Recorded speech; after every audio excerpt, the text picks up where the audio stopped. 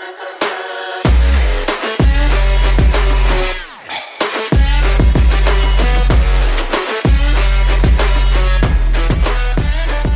back to the Brotherhood in Business podcast, helping first responders answer the call to entrepreneurship. Today, another fun-filled, exciting episode that we like to call our Fast Five. Cody, what's our Fast Five? Our Fast Five is, we're going to talk about questions 11 through 15 out of a book that we found. It's called How to Set Up Your Business for Under $1,000 by Dan Fleyshman and Brandon Hampton. Really good book. Easy read, pick it up on Amazon. So question 11 is going to be, how soon will it take before my products or services are available? And so this is greatly going to depend on your business and what you're doing. If it takes us, if we got an idea and BA Shields and we need to go in and we don't have any idea of how we're going to do it, we need to do some research and development, figure out, like, can we do it ourselves? Do we need to outsource something? Do we need to injection mold right away? So that took us, well, it took me a couple days, a week to figure out how I was going to do it, the long term of the product, the qualities that I wanted it to have. And then we made modifications along the way. But if you're starting a restaurant, you need a lot more things. It's going to be a lot more labor intensive. It's going to be, again, we refer back to, do you need a website? Do you need a storefront? Do you need, or can you do it out of your garage? Are you laser engraving coasters in your closet? I don't know. And then you can laser engrave a coaster in 10 minutes and sell it on Amazon or Etsy. That's something that could be almost immediately available. Or do you not have a laser? Do you need to buy one? Or is your goal to make we're looking at GoPro cameras on the other side of our microphones. Is your goal to do something technology related where it's going to be, you could be a tech wizard, but the prototyping on that is years. Yeah. If you want it to be quality, right? Yeah. And it depends on what you want. Do you want the cheapest product that you can just sell to anybody because it's the cheapest and they know that it's probably not, the quality's not going to be there, or it's like a drone or something, Sure, there's plenty of $25 cheap drones on Amazon, but then there's also $5,000 drones. Where do you want to be in that market? And that's one of our other questions. But how soon will it take? So plan that out, ask yourself that, and is it going to be a long time, or is it something that you can make happen in a week or less? I think part of this too is right now answering this question, we've still been stuck on products, right? And we haven't answered the second half of it. What about the services part? Sure. So I've never built fences before, but I'm going to create a fencing company. The first customer that you get is going to be like, this guy has no idea what he's doing, right? So where do you get your experience to back up the services that maybe you're going to provide, whatever that is? Or maybe you need to take a class for a certification, like we were talking about Botox or something. Totally. Even further than Botox, you talk about anybody who does anything in the private sector, healthcare, or it can be years of certification and training. Sure. Yeah. Yeah. So you just need to map that out. Look, if you are going to do something specialized, can you take a class in it? That's what's going to give you an upper hand too. Like your services, you're like, oh yeah, I mowed lawns, but I took this lawn care class. It makes me a lawn care technician. Ooh. And I know what kind of fertilizer you need. And guess what happens when you do that? You can charge more because you know more. Charge more because you have a certification behind your name. So right. You got to make money off of what you do, but even better, make money off of what you know. And if you know more, there you go. Be an expert at it.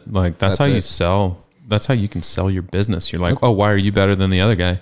Oh, because my services are backed by this, and this class. Yeah. And I've taken and I continue to take classes. So if something comes up and I can do a better job for the end user that's buying my services. BA Shields, for example, what makes you the premier training prop tool to use when it's, when we're talking about smoke simulators or we're talking about, stuff like that? We've been asked all the time, why should I buy your product versus XYZ versus the stick-on lens versus an actual smoke machine, whatever it is, right? Why would I take your word for it? Oh, well, I've been a firefighter for 14 years. I've used all the other stuff.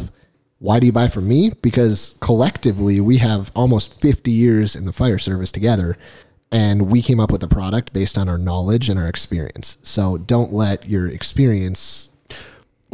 Because we've always done it that way. Oh my God. Don't even start with me with that. Well, that's the way we've always done it. I don't know. It's fire service, man. Change in the way things are. We hate them both. Yeah. Terrible. So the next question that we've got on our list today is how long do I have to take until I start making a profit? To me, this definitely depends on what you're doing, but also if you have obviously materials, but if you need equipment, you need to pay yourself, maybe not pay yourself back, but if you have to have some $5,000 widget, well, you need to do $5,000 worth of work to pay for that piece of equipment before you even start thinking about putting any money back into your pocket. And at that point, you're probably looking at the next big thing, right? So that's how you grow your business too, though. So maybe the first right out of the gate for you to get started is maybe not the biggest, the baddest thing that's on the market, but as you start making money and you realize, oh man, I need the best premier piece of equipment or whatever it is on the market, use your money to make you more money, right? So before you start putting, cash profit in your pocket, grow your business to a sustainable level so that you can do that. And I think that also depends on it. Did you jump into this, full bore and this is the only thing you're doing, or is this still in the hobby, point? Side hustle. Yeah, the side hustle where you already have a job or a career that is paying the bills and paying the mortgage and the car payment before you turf that and go from there. Absolutely. Next question. So the next question is, who is my competition? Definitely something that everybody should look at. We kind of helped ourselves out by finding a niche market that we are the only ones that really produce what we produce. We were when we started. Right. So that's another thing is competition can come up as you start. So BA Shield started as a niche market item, right? We were the only thing, the latest, the greatest. We were it. We were the only ones that came up with that. We came out with our smoked out series, and then we started to find that people were making what we made out of leather. Right. And then we found that people were making what we call our smoked out series. They were making them out of different materials. Now we hold the patent. We hold the U.S. patent on our product. So we're comfortable with with what we have. But there are, when somebody comes up with, in my opinion, a good idea, and this is me just kind of talking about bragging a little bit, but when people come up with a good idea, it's natural to have other people try to emulate that, whether they do it exactly the same or whether they take like slight modifications and make it their own, right? There are a million t-shirt companies in the United States, right?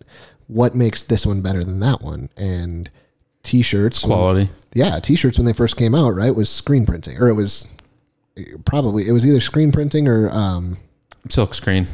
Silk screen or like heat transfer. So doing like a transfer. And I remember even being a young kid, like you remember that where you could take like your bubble jet printer and you had special paper that you could print out, and then you used like mom's iron. So you could do whatever design you wanted to, and you'd buy like a bunch of like white tees. Like I remember doing that as a kid. You'd cut it out so it was like the right shape because the white would actually transfer to. Oh, and yeah, see your jagged edges all around it. So there was no like, especially if you did it on like a different colored shirt.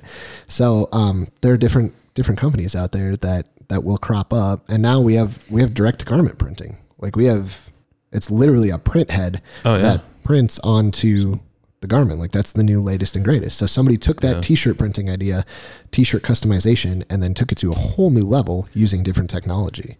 Right. And so if we talk about who our competition is, since we started, I used to do leather. We talked about that in an earlier podcast. And the reason that when I designed the first BA Shield was, we didn't do leather because quality leather is expensive when we wanted to keep the price point lower. Second thing about leather is you can't keep it off the lens. one of my biggest things when designing the first BA shields is I wanted to keep it off the lens, keep the scratches off the lens. If you're sitting on the lens, no matter what, you're going to create micro scratches or sometimes big scratches. Leathers, if you throw leather in the dirt at a structure fire, it's going to become mud. And it's going to get caked in mud and dirt and debris. And you might wash it off, or if someone steps on it, then it's going to get rocks ground into it. And if you're not paying attention, you put that back on your lens and it's sitting directly on it, your lens is scratched. That's it. And that's a minimum $150 kit to replace your lens. Yeah. And so that's why we didn't do leather. We already discussed, like, we don't mind that the leather guys are doing it because there's always a niche market in the fire service. Some of them make beautiful product. Like let's be real. Yeah. It's handcrafted. The what would it be, artistry that goes into it. Yeah, the tooling and some of it is unbelievable. And hand painting and stuff. Some of it not so much, but some of it looks really, really good. That I'd buy one just because it looked like a cool art piece, but I probably wouldn't use it in practical sense because of what you just described. Yeah. So the competition is always evolving. And the way around that is just make sure you have a quality product. Someone can always, I guarantee you, especially in China, someone can make your product for cheaper, but it's your branding and it is the quality in your product that sets you apart, and that's why people want it. Or service. And service, customer service too. Yeah. Right? If you get a product from China versus getting a product that maybe, somebody made just down the street, and you can go talk to that person and tell them, hey, can you change this? Can you do this? Is there any way I could get free shipping? Is there any way I could, whatever it is, is there a way where you can communicate? And that's something that we've taken pride in our business as well is, there's competition out there kind of, and they're all small businesses, but I would consider ourselves like a growing, almost like medium business now at this point. Yeah. And when you answer emails or when you email us or call us, you're talking to us. You're not talking to a call center in China. You're not talking to, or India. We're picking on China because China.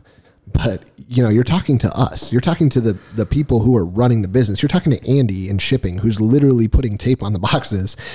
And you can ask him your shipping questions. Like, that customer service is what I think will make or break businesses in the future, because it's not necessarily all about the price point, right? It's not necessarily all about, I want to make sure that it's the cheapest product. There's a time and a place for a cheap product, but I would rather pay a couple more dollars and know that it is backed phenomenally and know what the people who are behind it stand for. I think as we talk about like what your competition and who your competitors are, I think it's human nature for us to defer to competition's bad. And not in a negative light, but in a negative light. To me, competition is a two-way street, right? So let's take it to the positive side. Competition makes us all better in a roundabout way. So obviously we're making our product BA shields, and there's a couple other folks that are out there that are doing similar stuff, right? We got to step our game up to make sure that we are relevant. And that doesn't necessarily have to be BA shields, and that's all we talk about. What about back to the landscaping stuff? Or, before I ever got into fire and EMS, I worked at a newspaper for, almost 10 years of my life. And the competition that you have, even from a completely different industry, is insane. And, where I was at that time, we didn't have any competition. So you could put out as terrible of a product as you wanted, but if there was nobody else out there, you didn't get better, and you didn't have to get better. Right. But so think, as we talk about this, maybe competition and having a competitor out there is a good thing, because that makes them better, but that you grind, make your stuff better than their stuff, and you stay relevant too. And that's what, when we first came out with the original BA shield, it was just black. You couldn't see through it, right? Our solid colors, red, black, gray. It's just lens protection and blackout training. Pat and I knew from day one, we talked about it. We were like, we need one that simulates smoke. Yep. And it took years. It took a couple years, because I ordered all the material under the sun. And I was messing with it, and I was putting chemicals on it to try and change the opacity or translucency. And we were trying to find out how to do what we do now. And it took a couple years, but we had a goal, a challenge that we knew we needed to get to, and we ended up getting there.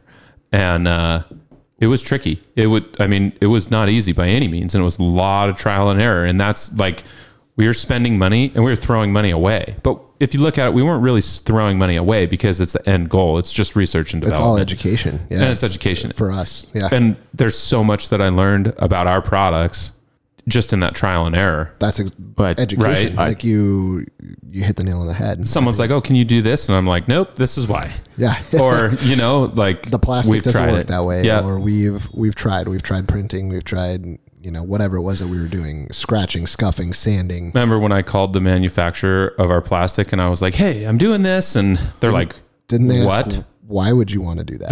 They're like, why would you? We didn't even know that our material responded that way. Yeah, and then you told them. They're like, "We don't recommend you do that." And I'm like, "Well, too late." No, That's I'm good. Exactly what we need to do. You just keep selling me material and I'll do what I want with it. So like, you find out stuff by accident too, but by accident as well. But that's what makes you understand your product better. Well, maybe that's your next big thing and your growth opportunity. And as you talk about our smoked out series and being able to provide yet another product for the BA Shields business and brand, I almost look at the same thought process with, hey, Joe Schmo, you work at whatever fire department and you say, can you print our logo on your product? And we say, absolutely. And you send us whatever you want. And, within a couple week turnaround, we can send you a finished product that is customized literally with what we're doing and the process that we do. So it's not just, the OG, we only make black shields. Like, you send us pretty much anything that you can think of, we can put it on there and have a bomber product that you're like, this is mine and this is awesome. And just as you are as proud to have that as the customer, we're as proud as the people that are making it. 100%. And just our printing process, that I saw that other people were doing it and I didn't know how to do it.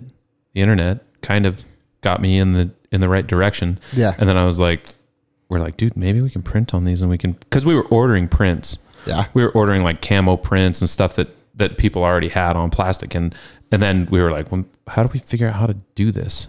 And then it was just trial and error. Like, we had to spend money again. We had to buy, the $1,000 printer and special ink, special paper, all these things. And we were like, ooh, I started printing on scraps of material that we had, just trialing stuff. Yeah. And then that turned into, hey, got it nailed down. Now we can do anything, any image that we can put into a computer. And that's a process. That's just a couple of years ago, right? Yeah. So from a few years ago, in a garage, in a room, to talking about us getting into commercial space, right? Yeah. That is the grind. That is getting from the lowest level to look at us now, right? Exactly. And as the folks that are listening to this podcast, that's what you should want to strive for too, right? But how long did it take us to get here? Well, that's the thing. Years. 7 years? 7 years now. 7 years. We've been in business for 7 years. Yeah. It definitely didn't start that way. Right. I would have loved to say, hey, Cody, you got this cool idea. Let's go get a 3,000 foot commercial space, hire 6 employees, and then here's how we're going to do it. But not feasible. There are many times you look at me like I'm crazy when I pitch stuff or, right. I'm like, hey, we should do this. And you're like, oh my God, another thing from Pat. Hopefully you get lucky and you catch lightning in the bottle right out of the gate. Rad. That's awesome. Yeah. But make that the exception, not the normal, not the reality, the normal. Check out your competition. If you open That's a freaking huge. Taco Bell, go to another Taco Bell and see what they have. Granted, that's a franchise and you may be limited. Should be, yeah. But for an example, if they have plastic injection molded seating, put padded seating in. Like, just little stuff more like comfortable. that. Something that can make Like, you just a little bit better. Go investigate your competition too. Yeah. Pay for it. Like, honestly, it's a research cost at that point. And if we talk about landscaping again, which we always do, pay somebody to mow your lawn. Like, hey, I want to do this. Like, I'm absolutely capable, but they're going to come to my house. I'm going to see what kind of equipment they're using. I'm going to see what kind of fertilizer they're putting down. I'm going to see Customer service. Literally. Yeah. Do they come and greet themselves or greet you as the customer and say, hey, I'm John. I'm here to do your lawn care today. I'll just be a couple of minutes and then I'll be out of your hair. Or, hey, your service is done. Is there anything else I can do for you? That's unbelievable versus the guy who's literally ripping a stogie as he's pushing this piece of crap mower that he got at Sears, and he has his shirt off, and you're like, what is this dude doing? I've made a terrible mistake. I literally don't feel comfortable with this guy in my backyard right now. He's leaving grass clippings all over the place and stuff. You know, like it's all in the details. And right there, you found out what your competition does, and therefore you can correct their flaws. One thing that we do as instructors in the fire service, and it probably arguably goes all the way across, whether you're in EMS or law enforcement, is I enjoy letting the students fail for others to see, and not for like look at this some guy. sadistic sense of that. You're not trying to embarrass them. And it's not for embarrassment, but it's to learn, because anybody who's ever put a group of students through a process or a scenario or whatever it is, if you let them watch, the first ones will always find a way to screw up. They will always find a way to just make it look like it was, for the most part, if it's a brand new procedure, policy, training, whatever it is, they'll find a way to make it look sloppy. And then by the time the last people go through, they have learned from every group prior's mistakes, failures, successes. They'll emulate success, and they'll try to avoid the failures. Sometimes almost at a flaw, where they're like, oh God, I definitely don't want to do that. And they go beyond like what you've trained them to do in the first place. And they're like, why? Who taught you that? And they're like, well, I didn't want to do what they did. Well, yeah, but you did something completely stupid on the other side. Like, yeah, because you were so focused on not doing something else. Yeah, just do your job. And so what's next? How will I price my product compared to my competition? In a roundabout way, I kind of feel like we've answered that question by osmosis. Yeah. Through the last couple of questions that we've had. So buy the product, have the guy come out and mow your lawn that's not wearing a shirt with the Sears lawn mower. And he says, yeah, all right, cool. We're done. That's going to be $50. You're like, I have a 20 by 20 patch of grass and that took you 8 minutes, $50. Yeah. Well, I can do it twice as well as what you just did for $49. Or that's something. I don't know. And I have shirts. I have t-shirts, shirts and pants. You know, so to do your research. Do your research. You know, before you jump in, so and maybe you have something to compare to, and maybe you don't. So I think with whatever you're doing, you have two choices. You can do. Well, you have three choices. Choice number one is to do the exact same service or provide the exact same product at a cheaper price point, right? So you can do the exact same thing. Let's talk lawn mowing. Yeah, I can mow that exact same thing, but I'll do it a little bit cheaper. Cool. A little bit cheaper might get you some more customers. Option number two is to charge more, but do a friggin' phenomenal job. Do it better. Like you're like, oh God, that's $100. That's like white glove lawn mowing. Like, yeah, grass has never been greener. Never been greener, and it's worth every single penny. So you've provided a superior product based on your pricing. Option number three is you do a little bit better job for the same price. And naturally, if I have to pay you $50 and you $50, but you smoke cigars and don't have a shirt on and you look professional, I don't even care if you mow the lawn the exact same way. I'm going to go with you because you carry yourself a little bit better and it's the same price. So why would I pay dipstick over here to do it when I could pay you? Right. Another thing that comes to mind with pricing is remember the investments that you have already in your business, and don't price your stuff not necessarily out of the market, but don't sell yourself short, right? And I think that's big. Yeah, that's huge, especially with what some folks try to do when you first are starting up a business, because you're so in the mindset of, I got to get the next job. I got to get the next job. And how do I get the next job? And you might go quoting jobs if you're providing a particular service so short that of course people are going to say, you can build me a deck for $5,000, But if it costs you $4,500 in material and you're only giving yourself like $500 worth of wiggle room for labor, and it takes you an entire week, you just made $100 a day. But let's think about that even further.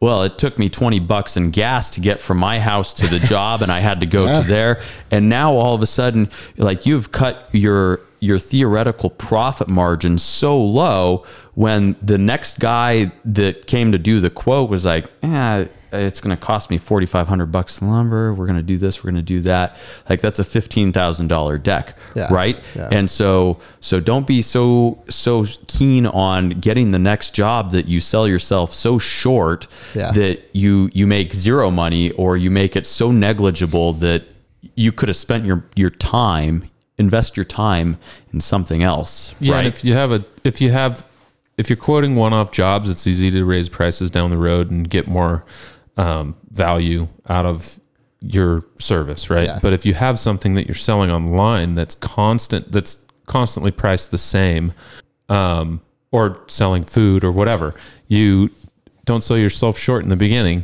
because if people start coming and they're like, oh, you raised the prices, like, that could have somewhat of a negative effect. Maybe it won't. If they like your food or your whatever service so much, they're willing to pay anything for it. A price hike might not be too bad, but just beware of that too.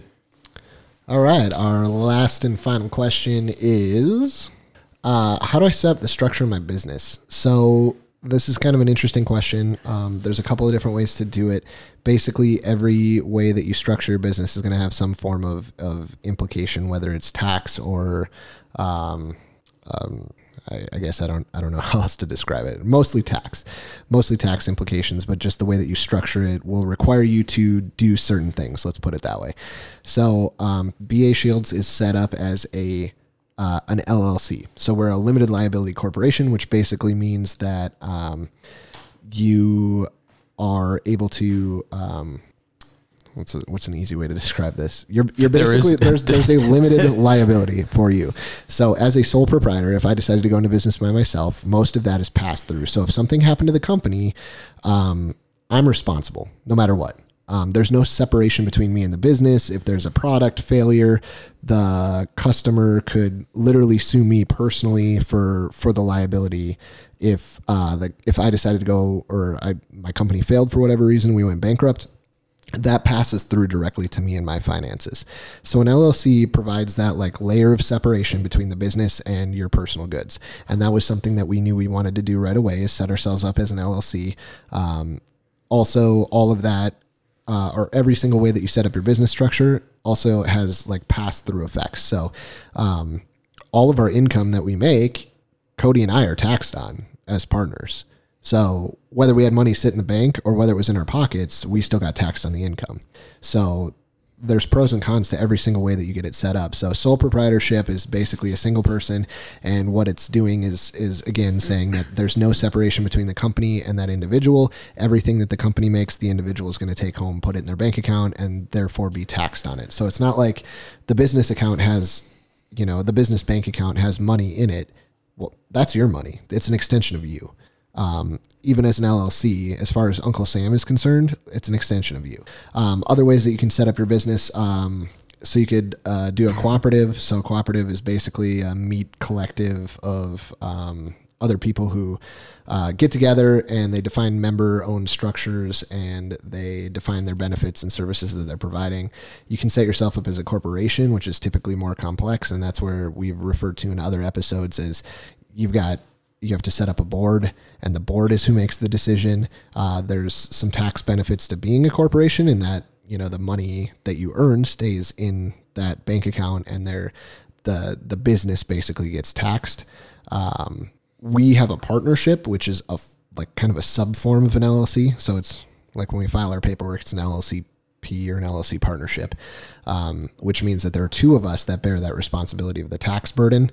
So understand that if you can have as many partners as you want, you just define what the ownership stake is for each of those.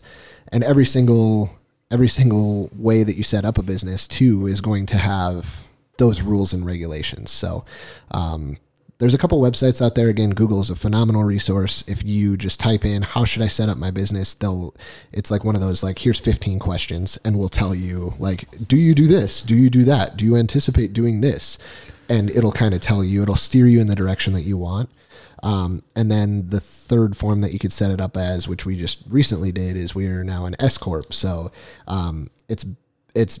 it's similar to the benefits of a corporation, but we're taxed on a lower level. We're taxed as individuals. So we get some of the benefits of having the tax breaks that a corporation can get, but we're still technically set up as an LLC. So there's the ways that you can set up your business, which you'll have to put on your business license, which you'll have to go to the state and enroll your business. And with the feds, getting your TIN or your tax ID number, those are all things that you'll have to do.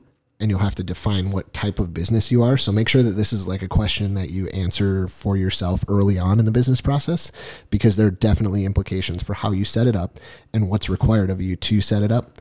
And if you have the funding and availability, I would say hire an accountant. At the end of the day, this is something that you can try to do on your own, but this is one of those things where Uncle Sam is involved.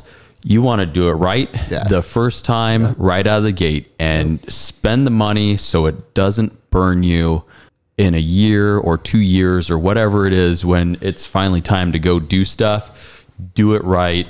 Pay the money right now. Exactly it. Right. And a lot of accountants, if you go to them and you file your taxes with them for your business, they will wrap in your personal taxes with that as well.